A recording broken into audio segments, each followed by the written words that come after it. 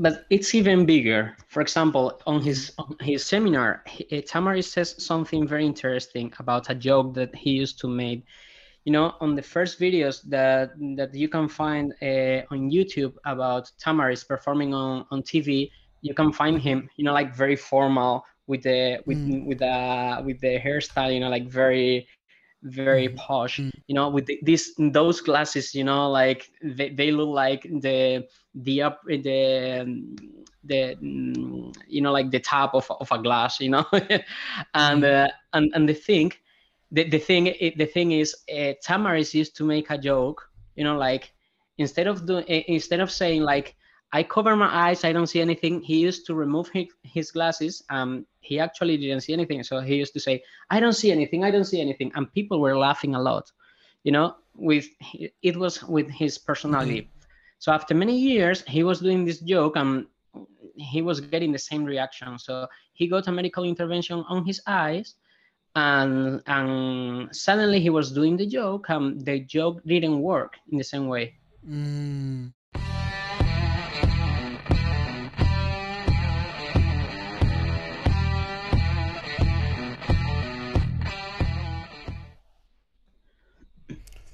All right, guys, welcome yet to another podcast. Wait, wait, wait, wait, wait, wait, wait.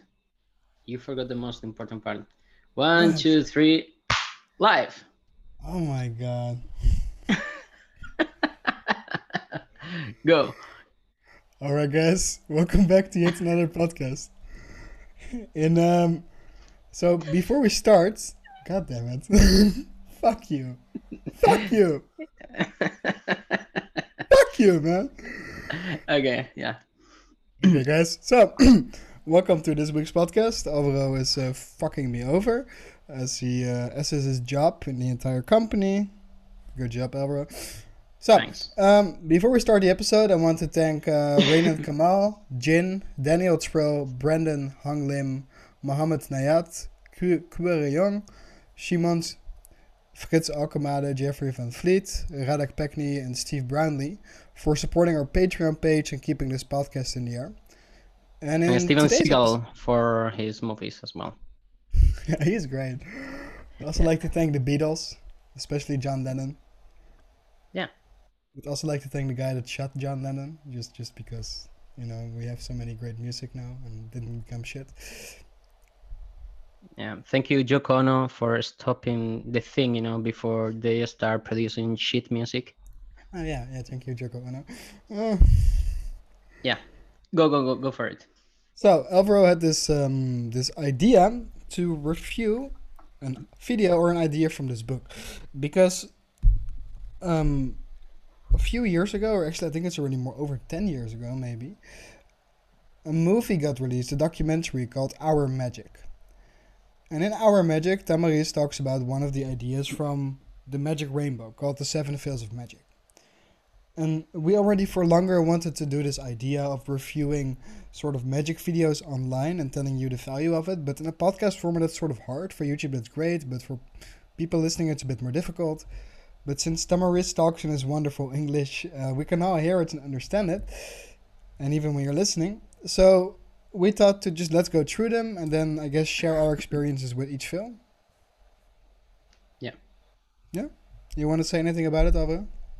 Yeah, well, the book, The Magic Rainbow, was built with different, that book, with different essays, articles, that he was reading, in the past, and with new contents. But the thing is, the story or the essay about the 7 veils, it was very famous in the Spanish community, and out of Spain as well. We actually, Spanish magicians, we love this because it's like an act of love of magic, so I think it can help you a lot to know more about how you should you should be placed face to face to magic, and how you should work magic. So do you think that's also the reason why the book is so, why the Seven Veils is so famous in Spain? That it's an act of love, or are there more reasons?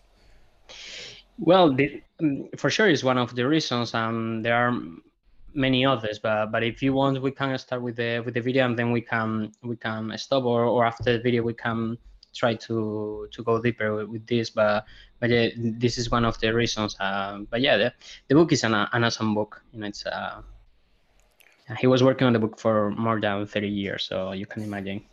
All right, let's get into the video then. Yeah. Of mystery.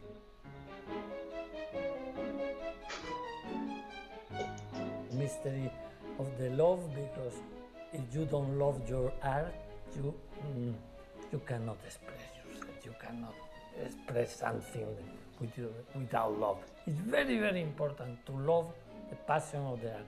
The audience, how they know that this man or this woman love magic really. They know, but how they know is a mystery for me. The second one for me. I mean, Yeah.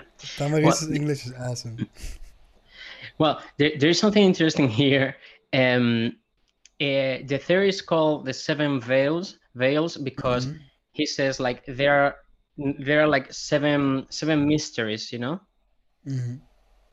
and these mysteries are covered by seven veils, So these veils are covering, like an answer, and these answers are like the answers of a question, and the question is are related to, for example, in this case, the veil of the mystery of the love. So Tamariz says, if you love what you do, you're going to transmit this love, to the audience, and they are going to receive it, and they are going to feel it, he doesn't know, we can't really know how they are going to receive it, or how to transmit it, but for sure somehow you are going to receive it, and you are going to transmit it, to convey it. So that's why, so it's very Yeah, interesting because that's a very weird thing, right? That when you really love something, the other person can feel that you love it. And you could even talk about the most boring subject in the world, or but at least like, if I hear about gardening, for example, I don't think that's particularly interesting. It doesn't excite me. But I guess you could have someone that's like really into gardening, like a botanist or something, and that's gonna talk about it in such a way that you go like, "Whoa." Yeah, my mom or my grandma, my grandma used to talk about gardening, I used to be like, oh my God, this is the most interesting thing in the world. Yeah, totally. Yeah, It's a let's very go with the important second in one. magic. It's Yes. the mystery of the knowledge. If you know more about this tree, about the author, about him, about the history of the tree, and more you know, more your magic is more deep for the people, and the people feel this. How they feel and how, I don't know. It's another mystery. The second and third one for me. And I think that that's a very important point. Jin, in one of the magazines, he wrote about René Lefant, Yeah. because he talked with some students from René Lefant. And they basically, one of the lessons René taught them is to become a deep person, to read outside of magic, to live your life, and to get like an essence, right? Because magic is sort of an expression of yourself. Yeah. Or any art, because it's a performance art. You're always communicating yourself as a person to the other people, but in this case, through magic. And then knowing more about it, also in this case, with knowing more about the trick, without anyone knowing it, you will feel that this person is knowledge. Just like you give. There was this experiment where they give a university professor and an actor, and the university professor wrote like the whole script, right, for a lecture, and they let both people do the lecture. And from the university professor, like you could feel like this person lived this person experienced this, and he knows what he's talking about. Where from the actor, you would everything was phrased the same way, it was spoken out the same way, but you still felt something feels wrong. Like you're just reading, so just saying words. Yeah. there's a lecture that you can watch on YouTube about one of the most important chefs in the world. He's called Ferran Adrià, and he's lecturing in Harvard. So in Harvard, they invite a lot of people from different subjects, and different branches of science and knowledge. Well, so this guy was talking about creativity, and he says in this lecture that the fundamental thing in creativity is the knowledge, and studying. So he starts the lecture with an orange and with a question. He says, who is this? And everyone, says an orange. Okay, what kind of food is this one? A fruit, yeah, but what kind, what type? And people, citric. Okay, how many kinds of citric do you know? And people, 3, 5. Okay, so at the end of the thing, the conclusion of this was like there were more than 200 or 300 of citrics, and we only knew 4 or 5.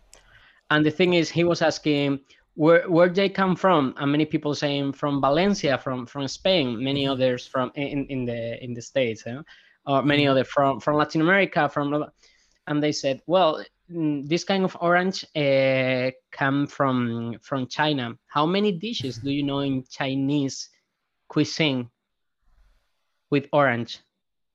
Zero. Zero. So the thing is, it's remind me something that I experienced with Tamariz when I read his books, because when I was reading Monica, I learned more on the at the end of the book, with the notes, with the references, or in the middle of the pieces of magic with the additional ideas that he was giving, because he knew a lot, and actually almost everything about the origin of the thing, complementary ideas, people who were giving him, like more and more ideas. And that's why, in my opinion, it's very important giving the good references, because if you read a very good book of magic, you're reading the book that you are reading and the book that the author has written, has read, so yeah, so that's why for me it's very important. So yeah.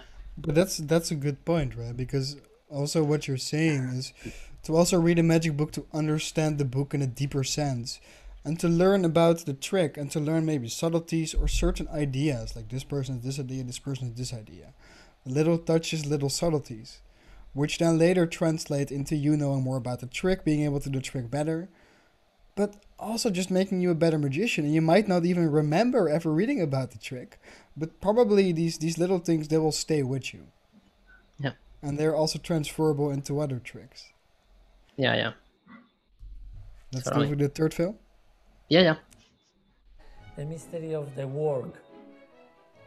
More work you put in an effect, in a trick, in an illusion, in a dream, more strong and more reaction and more deep reaction and more remain in the feeling and the emotion of the spectator.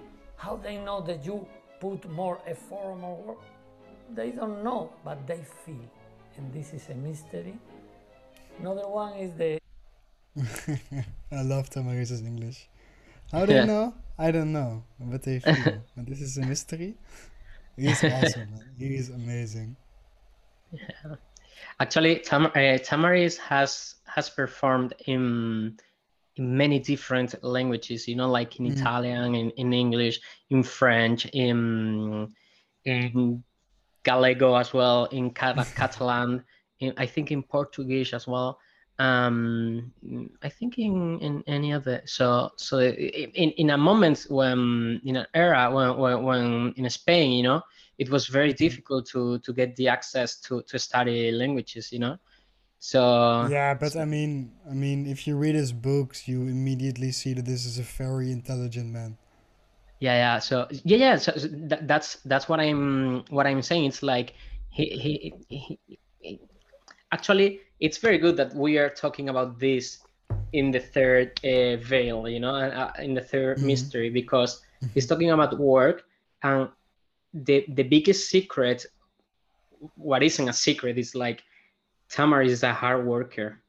Oh yeah, Is insanely hard worker. It's like, I dude. don't know. Like It's I read that routine in Sonata, the Hypnotic Jokers, his Everywhere and Nowhere yeah, routine. yeah, yeah, yeah.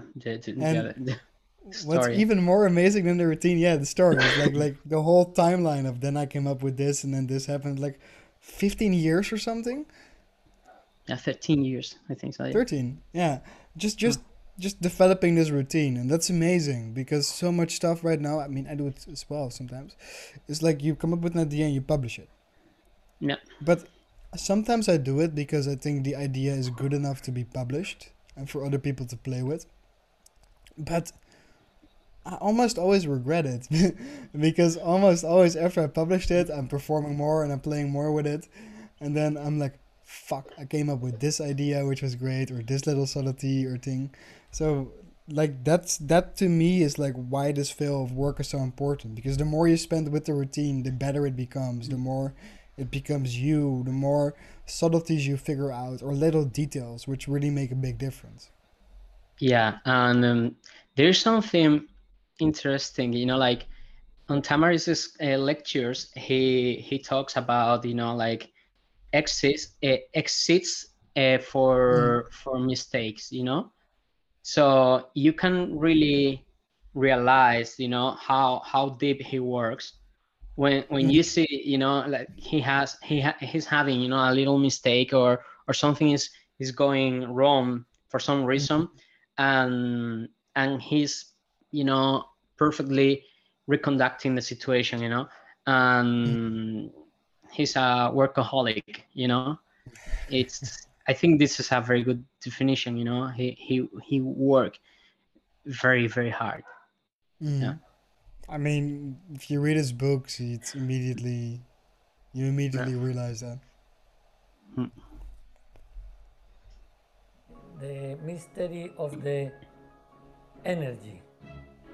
Sometimes we perform, I perform, another magician with only this in a theater of 1,500 people. And the last one must feel the energy you have, not only physical but also spiritual, inside. Spiritual. Well, the five mystery for me is Uh, There is a very funny interview, and sorry, say it again. tell me. No, no, say it. No, I was just laughing. Could go. Uh, there's a very funny interview, and where there's a reporter asking Tamaris, what's more difficult, you know, like fooling a single guy or fooling 500 people? And the answer that Tamaris gives is amazing. He says, if the people sitting at the end of the theater can't really see, it's easier in the theater. You know, like if they are very far, you know. So yeah, but this is a joke. But the point here is Mm, like, I've been seeing Tamaris in many different situations. Actually, I remember watching seeing Tamaris on the theater, and the mm, following day walking on the street talking with some friends, and a friend of mine saying, oh, there is a one remaining ticket. If you want to use it, is for Tamaris. And I said, yeah, I saw I went to the show yesterday, but I'm gonna go to the game. And I was upstairs, you know, like in the upper mm, circle, you know, very far, and the energy was very high, you know. mm, So you can really feel it. And I think when he was pretty young, many people mm, were giving him some critics because of the shouts and everything. But actually, in the theater, it's catches you. You know, it's like very mm, powerful. It's something that impresses you mm. a lot. You know, so in my opinion, it Yeah, has to it's do a lot with the energy. but it becomes an experience then. It's like this whole thing is like an extension of him and not just anymore. the cards. You know, the cards are cool, and like, but he convinces you then, I guess, with that energy that all of this is really happening. You're like, whoa. Yeah, it's awesome. Mystery of the true. Of course, the art in general is not true, it's a fiction, no? Not the real life. And magic, especially, you are lying all the time, saying, do this, I don't know this, I have not here nothing, but you have hidden something or something. But the more true is the thing that you do, more true people feel this, and I don't know how they feel, but they feel, and this is the fine mystery. This mystery is the... Mm-hmm. But that's also a good point, right? Because on the other hand, there's also like Director Gadio has this video, which we can also watch after this if you want. It's the video of him on the Future of Storytelling shoot. Yeah. And he says that magicians are inherently dishonest, and that if a magician says something, I believe it's in this video, where he says that if a magician tells you something, you will automatically distrust him. Yeah. Because people think we lie. So it's very powerful what he says, tell the truth. So also for me, like if I do an ace assembly and I switched out those aces already, like in the 102nd ace from, for example, Alex Amsley, I will never say, so we have those aces. I will say, so we have those cards. Yeah. Right? Little nuance, but I don't want to lie to people. And yeah, but it's even bigger. For example, on his seminar, Tamariz says something very interesting about a joke that he used to make.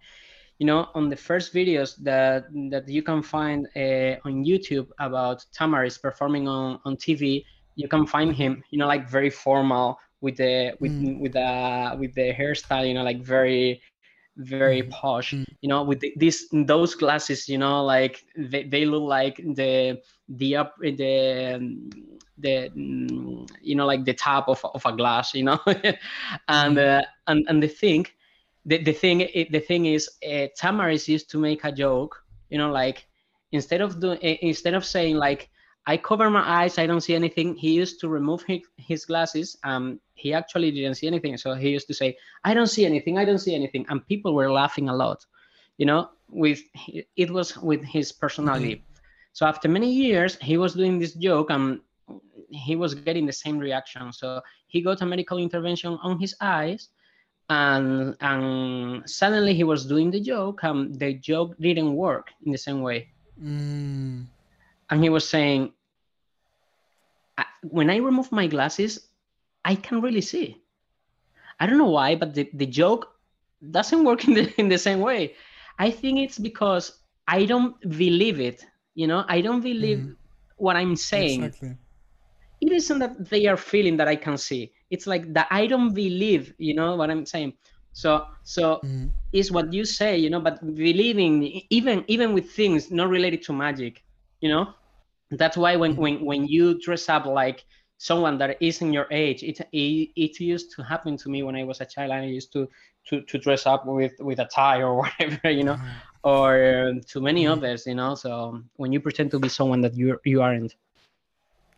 Going back to Derek's book, to Derek Gadio, in the book he also talks about that, right? Like, which is a problem I sometimes have as well. Like magicians telling stories, presentations, or things which are bullshit. Which is fun. Like my friend Alan from Argentina, he actually is making a trick still in the making, because you have this trick like the stolen deck, right? Which is a great trick. It's basically just of two forces, but it's like you have this deck full of different cards, and you have two random cards, and they place those cards down, and then they place it next to their mates, like to the same cards from a different deck, stolen deck. Great trick. But everyone says, yeah, I have this deck I collected, went around the world, and I collected all these cards. I'm like, yeah, but you're like 12? I don't think so, man. But Alan, he's actually, when he's jamming with magicians, he's consciously, from every single magician from their deck, he's palming a card. Just like when the deck table, he just plays with the deck, palms out a card, steals it, and gives the deck back. And like this, it's a bit of a dick move, but like this, he's like reassembling like on 52 stolen cards, which is then really a stolen deck. That's yeah. So the presentation is true then. Yeah, actually, yeah. Yeah, But that's true, and it makes hmm? it, it makes the story, like more honest. Exactly, but also more personal. I think it makes it Yeah. deeper. But I don't know if you have the same thing. But sometimes like I said something for the sake of a presentation, but then after I said it, like I think to myself, ah no, that's bullshit. Hmm. You know what I mean? Like I think that that's not true. Yeah. And Yeah, and I guess people can feel that. yeah, of course. Well, you can find everything. For example, I'm going to say something like very. Have you ever watched Amadeus movie? Who?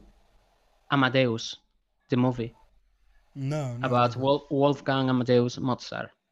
No, never seen Well, the colors, I don't know, the aesthetic, the it. Mm, picture of the movie, the filming, the interpretation, the mm, environment, everything is really good. But they are lying all the time. mm, They are lying all the time.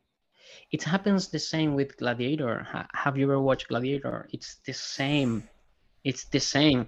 I love the movie. I can actually, if I mean, we could sit on the sofa on the couch and we could put the movie without a sound, and I could just say the dialogues, because I watched the movie many times.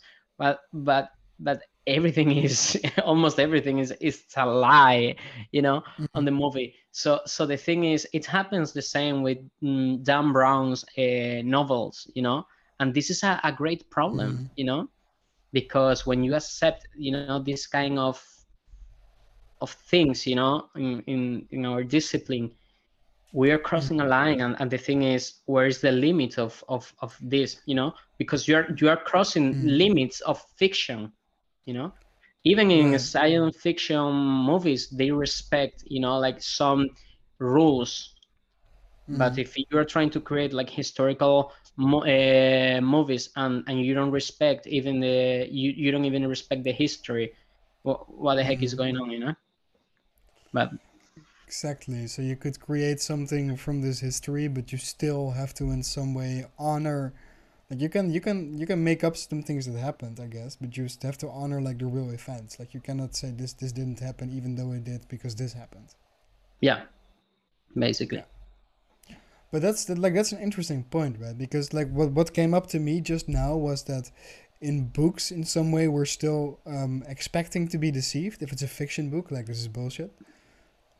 Um, whereas magic is sort of in most cases grounded in reality, right? It's like a fiction grounded in reality. So it's we do something which is realistically impossible, and that's why it's magic. So in that case, we should tell the truth, right? Because we're not telling a fictional story. Yeah.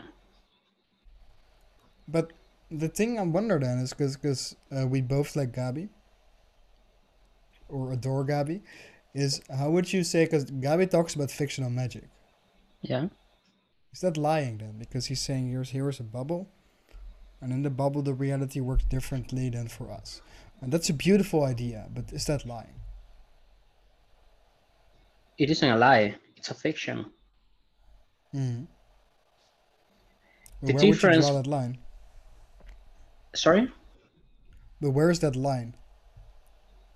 Well, the difference is when you take, like things from real life, you Mm. know you should try to take things, and Mm. you can make omissions, like don't really say, like the everything, or for example, Mm. if you don't know, let's do something. For example, this is very popular in movies. Okay, they take, for example, a character from the Romans or from the Egyptians or whatever, and they talk about the sexual orientation or whatever.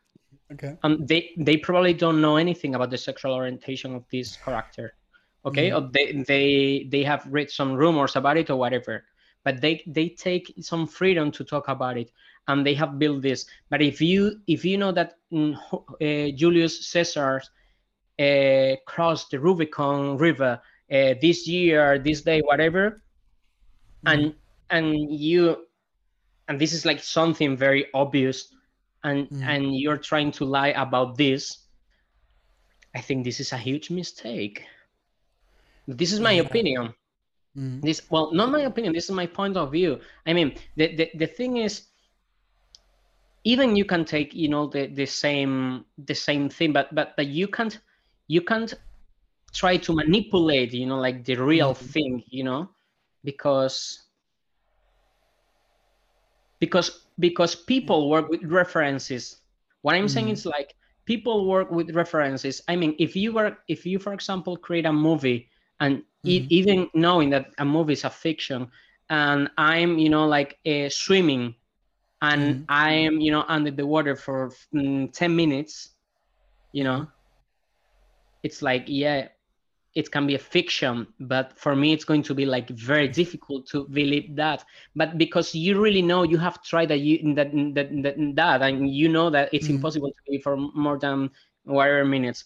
But the thing is, maybe you don't really know anything about history, and if you don't know anything about Julius Caesar and crossing the Rubicon thing, maybe you don't have this doubt. So the thing, the line is about your knowledge about this things, you know. But that's why it's very important to imagine. I want to do an homage to, like, a tribute to Hoffinser, and I'm performing, for example, okay, and I'm performing the diagonal palm shift.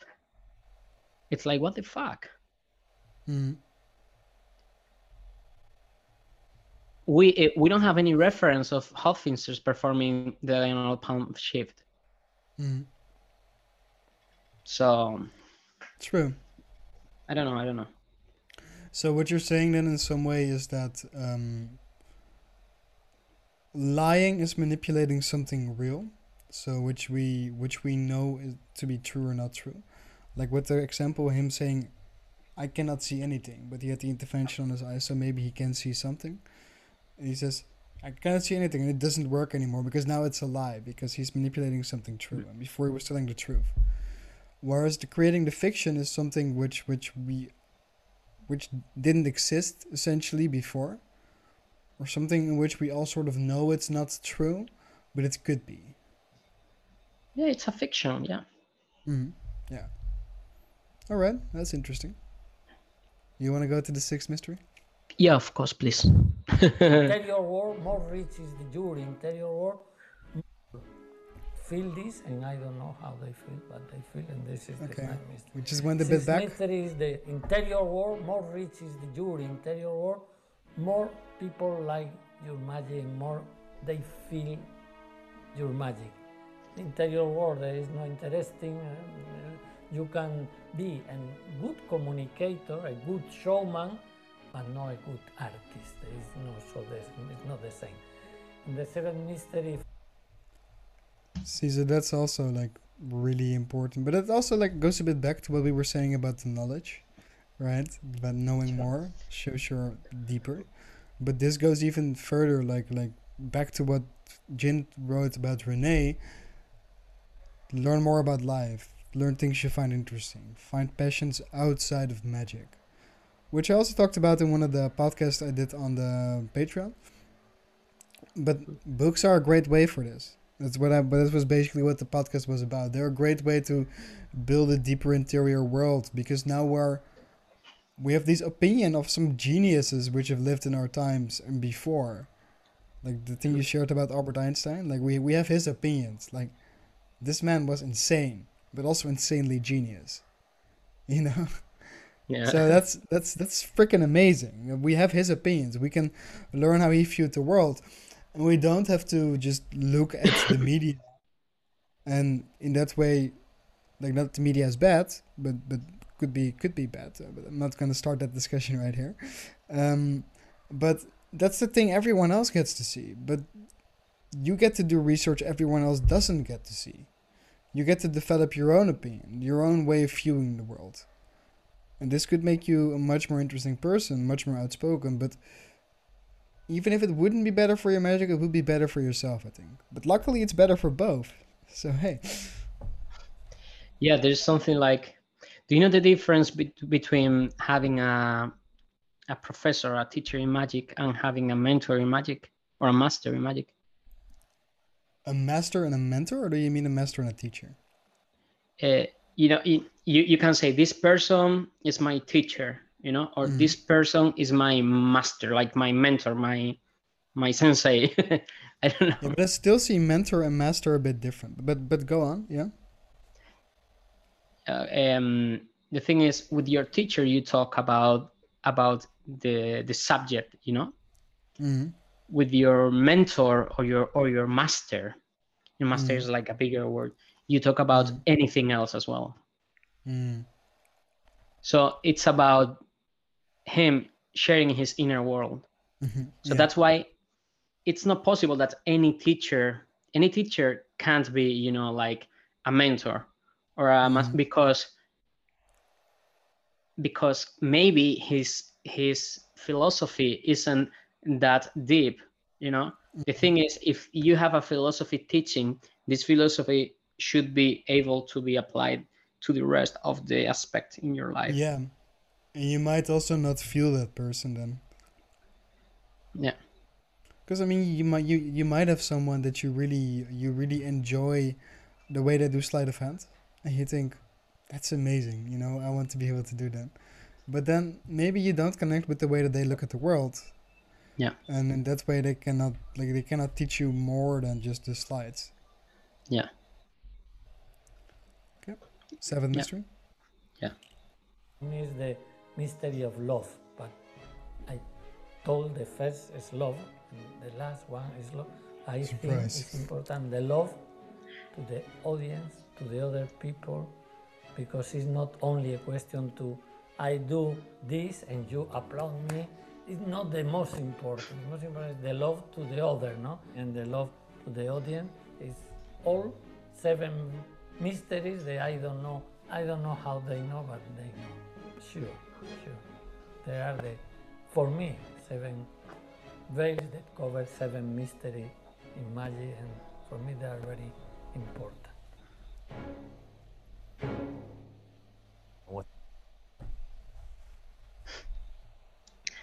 That's something very interesting. He talks about his mentor, Fraxon. He was a great magician. He was awesome. Before the shows, Fraxon, he used to go to the curtain, and he used to open the curtain a little bit, and he used to see every single face in the audience, repeating to himself, very, very, very low, saying, I love you guys. We are going to have a great time together. When the curtain opens, this is going to be amazing. We are really going to enjoy this experience. I really love you. Then he closed the curtain. He used to be concentrated, and then so Tamariz always talks about this. So when he gets out, he's always laughing, and saying, "Hello, everyone. How are you doing?" And with music, just happy to see all of you. Yeah, it's really nice. There is also a story in How to Win Friends and Influence People about I don't know which magician it is anymore. Just my mind is blank on this right now. But about a magician who was pretty famous also, that also used to do the same thing. Well, not look out, but just before every show, he would say to himself, "I love you, I love you," like to his audience, "I love you, I love you, I love you," like, and then thank you for being here or whatever, and then go out. Right. Probably Fraxon, because Fraxon used to work in Central Europe and in the States. He was most famous out of Spain than in Spain. Oh, really? Yeah. I'll look it up later for you. Yeah, how it was. Nice. But I don't think it was Fraxon, but Yeah, if you want to watch Derek Delgaudio's videos, well, we can do it. Oh, sure thing. Yeah. Do you have anything else about the seven fields? Yeah, I remember once when I was quite young, a couple of times, analyzing the veils with other magicians who used to meet Tamariz when they were young, and they used to live or visit Madrid, and they used to study the veils with Tamariz, Mm. every week. Really? And yeah, and it was, yeah, because in the past they used to have meetings on Mondays and on Tuesdays with Ascani and Tamariz. So Oh imagine, my god. yeah, and the same week you have like the magic circle as well. Yeah, it was But I crazy. mean, that also shows you how deep that was, right? Because Yeah. let's see, here it's like 1, 2, 3, 4, 5, 6, 6 pages in the book, right? Or the video, like 3 or 4 minutes. But you say they studied it every week. Yeah, I mean, what they told me was like, some people were studying, like the veils, like in different aspects of the Mm. learning process, like, for example, let's work an idea, so let's Mm. work, for example, on the knowledge, and how many references do you know about this? So they were working on the references or these kind of things. Mm. So it's very interesting because when you show Tamaris a version of a piece of magic, he always talks. He always has this reaction. Very well. And then if you ask him for an opinion, he thinks, well, because there was a version, yeah, but before. So he's thinking out loud, and he starts doing like all the references of the piece of magic that you have done, all of them, and you are like that, taking notes, and then the conclusion is like the first one was the best one, and you just take your deck of cards, you put it on the case, and you just cross your Go back in hands the corner and there. cry. Yeah, saying like, I feel filthy, it's it's like, what, yeah, but he's amazing because he always goes, from your version to the beginning, and then he Mm. says why, and he's very analytic. It's really nice. There's a story that's a friend of mine used to tell, to tell us, usually tell, about Roberto Jovi Mm. doing, performing a routine on Cadiz, the south of Spain. He Mm. was performing something. Hey guys, look, I have this idea. I've been working on this, but it isn't finished. But I think I'm very happy with the idea. He was performing, and everyone was like, "Oh, very cool, very cool." Tamaris was like this, and he said, "What about this, Roberto? Try to move this packet here, then this script. Try to change this sentence for this other." And the face of Roberto was like, "Now it isn't my routine, it's Tamaris's routine. Like it's totally different. It's perfect now." And the rest of them were like, "What the heck?" In 3 minutes, and yeah, Tamaris has this, these Mm. skills, to change everything.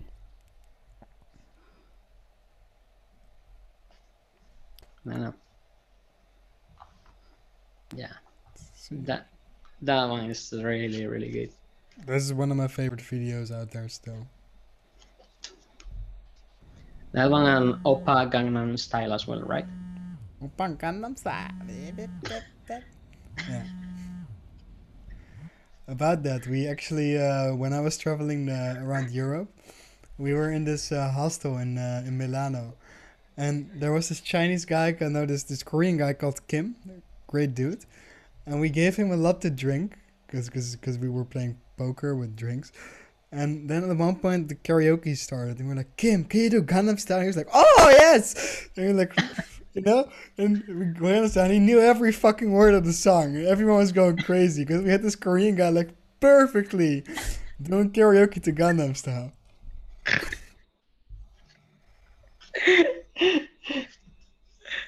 Go ahead, Tucker.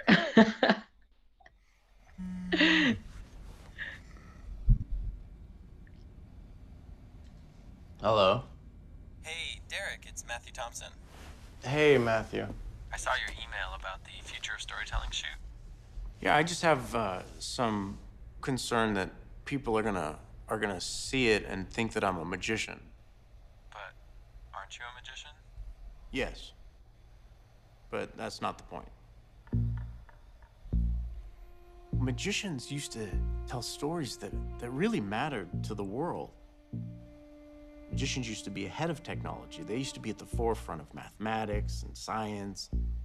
At some point, that information became widely accessible and more commonplace, more everyday. We started seeing less and less magic in the world and more tricks. It's difficult to be a storyteller and be a magician because no matter what you say, it's always colored with the lens of, well, he's trying to deceive me. He's up to something. He's not telling me the truth. People have a preconceived notion of what a magician is. So exactly this, like he's trying to deceive me. He's not telling the truth. Yeah. They automatically assume that a magician keeps secrets from people. You know, and a real magician keeps secrets for people. They use that secret to create a moment of astonishment or a moment of transformation, and the secret becomes a hidden narrative. Imagine a guy sitting at a table just dealing some cards. You don't really have anything to think other than he's bored and he's, you know, throwing cards into a pile. But what changes that? If you turn the top card face up, all of a sudden, it's not so simple. It's a guy practicing, and he's not just a guy sitting at a table, he's a guy who has a skill set. He's up to something, and there's these two dialogues running parallel with one another, one that they can see and one that's implicit. And it's just knowing when to reveal that second dialogue that transforms a story. So maybe we could do something like that. Great. Let's shoot that. Then again, I don't want to give him the wrong idea. Magic doesn't exist in the hands of a magician. It exists in the minds of the audience. When I was a kid, I saw a guy take a pocket knife and make it vanish, and it blew my mind. It was this moment of pure wonder that got me hooked. The more I read, the more I learned, the further I got from that feeling. There was a point where I had to start fighting to get back to that place of wonder. I realize now that the moment of magic wasn't in the moment of him opening his hand and showing it's gone. It's the moment right before that, when I believed it was gone, and then he just validated my belief. For me, that's what matters, because in that moment, magic isn't a trick. Magic is a synonym for hope.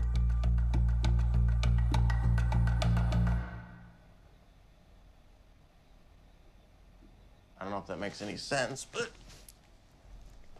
that's kind of the way I look at it.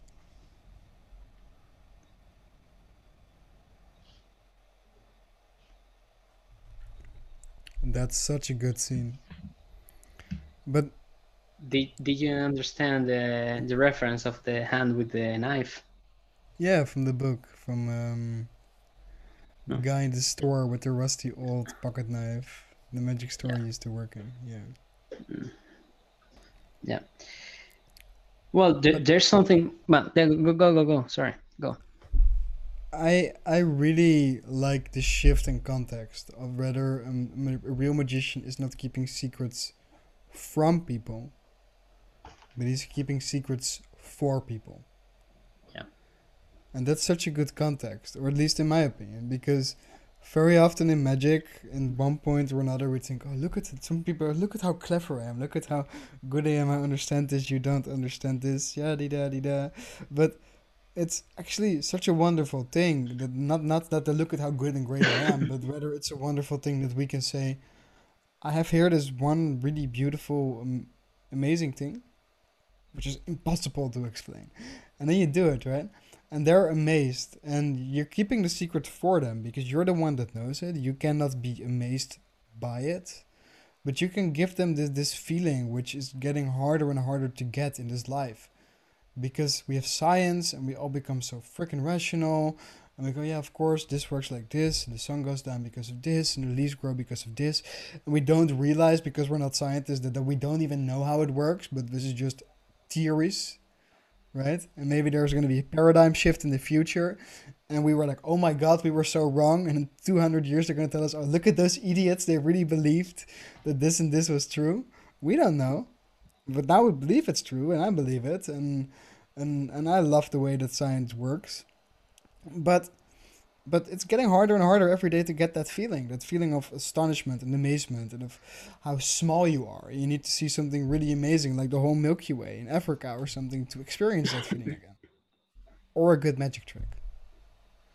Yeah, there's something interesting there in the for or from, in the from or for, what he says about keeping secrets, related to audience, and from my perspective, and my philosophy, being not being a magician, what I talk about. There's something interesting here. For example, I some many years ago, I remember I was in a musical theater group, and I was, I had a crush on a girl, and for me this girl was like very very interesting, as a person, and she used to do like many things, she used to sing, blah blah, many many things.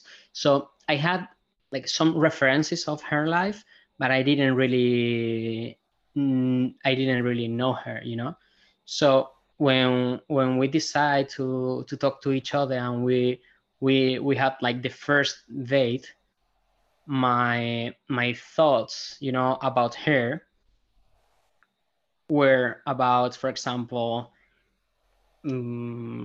where to go, or what to do, or what to talk about, and I wanted to know everything about her, because I was very into it, very very intrigued, about her life and everything. But the thing is, I could ask her, for example, I knew he was a singer.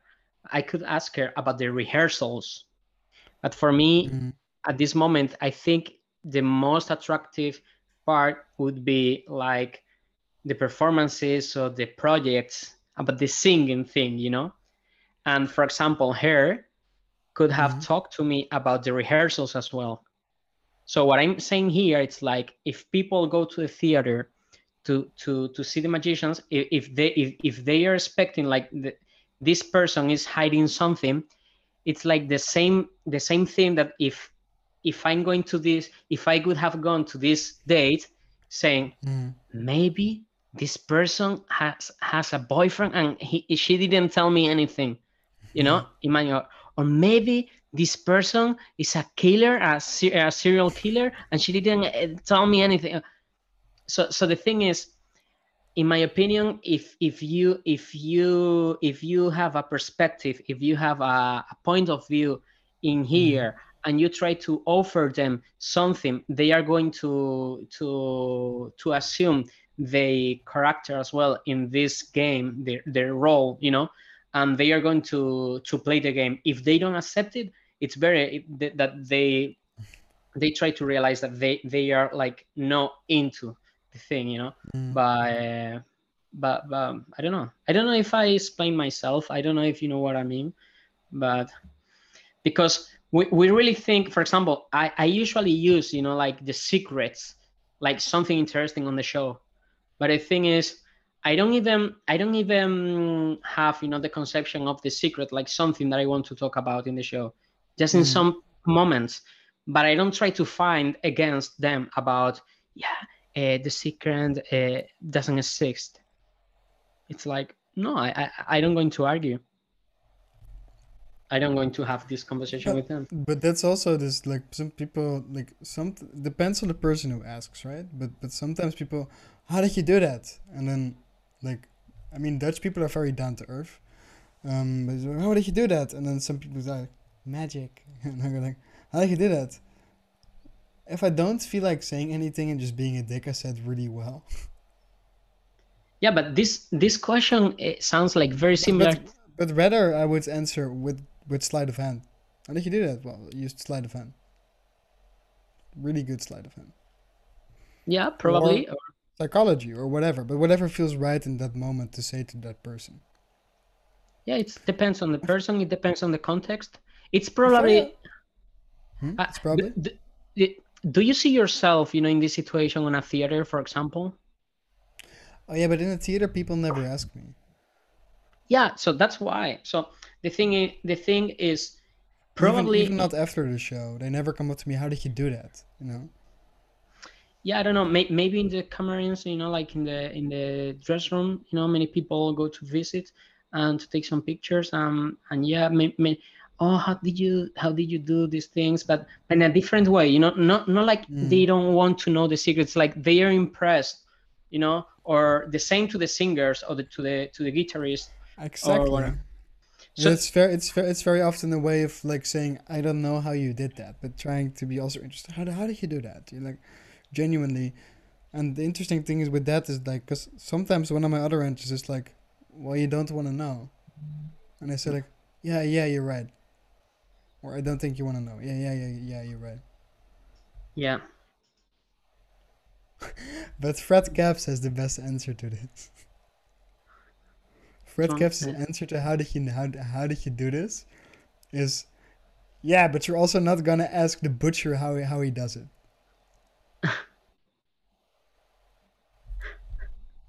The butcher also doesn't tell you. Yeah. And then he usually says, but did you like it though? Yeah.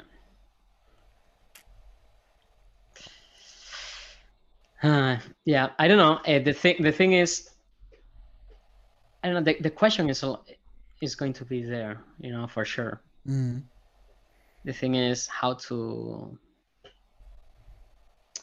handle, the situation. To play with it, but this is one of those questions that you cannot say to, this is the way to answer this question. No, of course not. Like, because everyone is also gonna ask it, like you said, with a different opinion. It's like either just being cute and nice and interesting. Whoa, how did you do that? Or just being amazed, like, what? How did you do that? What the fuck? Yeah. Hey, but it's like this kind of people who ask you, how is possible you love me so much, or you like me so much, or whatever, like, so there's something there, about the person and about the thing that they receive, that they feel. And the same with magic, because maybe we can feel the same, like, I don't know. Right. But but I don't know, for example, we don't usually ask this to our members or of the family, and maybe they have, because we see this like something natural. So maybe if we try to use magic, like the tool to make real, like, or to try to afford like the conflict, the dramatic conflict on the show, maybe they are going to see like something not natural, but something. The thing is, it's really good that they ask about how did you do that, because it's something about the rational conflict that's very important. But at the same thing, it's like they should try. That's my point of view. They should try to live, this experience and express what they feel, in different ways. If they want to say, how do you do that? Okay, say it. But if you want to laugh, just laugh. Or if you want to cry. So we should try to manage this to create like different, to provoke different emotions. It's also a very honest question. Yeah. And yeah, but that also has to do, I guess, with the spectator, how safe they feel, whether they can cry or laugh or do whatever. Yeah. So ideally, you would create the atmosphere if you have a show that we are all friends here, and you can do whatever the fuck you want to do. We good, you know. Rather than this is my show, you're all gonna shut the fuck up and watch me and applaud. Nah, but this is like my biggest annoyance with magic shows sometimes is that the magician kills the moment where people are like amazed and he says, usually at this moment I get applause, and I think, oh my god, dude, please go fuck yourself. You just ruined a wonderful experience for these people because your fucking ego didn't get applause. Yeah. Oh, because you have to do a top change. Isn't it? Isn't it? Like the guys, people usually applaud here. They look like a T-Rex, you know, trying to Please fucking applaud. Yeah, yeah. Oh my god. Totally. Totally. Oh my. Yeah. Yeah. That's why I hate Magic Galas so much. Oh yeah. What was that? An orgasm? Yeah, it was a little orgasm. Finally, someone agrees with my opinion. I've been wishing for years that I could go to magic conventions but not pay for the gala. Very often that's not possible. Because I never like the gala. It always sucks. It's always not nice. I don't know. I'm hating lectures now. I prefer Really? seminars. Yeah. Ah. I just hate lectures when they're from certain people. Yeah. Yeah. But seminars are great though. I remember. Still not from those people, but I remember Gavi's lecture on the session. they told him, okay, everyone has like 50 minutes. You can do an hour. Gavi, ¿qué? And people was translating. Gavi, you can do an hour because everyone has 50 minutes. Just an hour. People say at least 2 hours or a little bit more. Sorry, Gabi says 1.5 hours.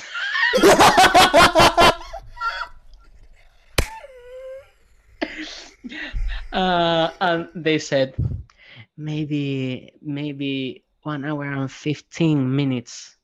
It's the longest, and we can. And people said, Gabi, 1.5 hour, and Gabi said, okay, 1 hour 40 minutes. And he did like 1 hour and 50 minutes or something like that. Exactly. Or 45.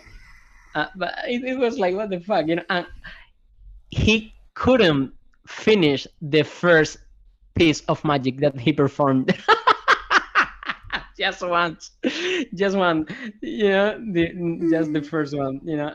It was really, really good because he was explaining everything, you know, and people were like, oh my god, they were impressed, amazed, you know. It was amazing. Yeah. That's so Spanish. Okay, 1 hour 50 minutes. Okay, got it. Okay, 2 hours. Let's go. Yeah, it's amazing. It's amazing. Yeah. So yeah. So well, I think that's all for today, isn't it? For today, yes, that's it. Yeah, we're gonna try to have a surprise for next week. Surprise. We'll see if we can if we can handle the thing. I think so. I hope so. But yeah, we'll let you guys know. Keep you up to date. Thanks all of you for watching. If you enjoyed it, well, thank you. Watch next time, and see you next week. See you next week. Thank you, guys.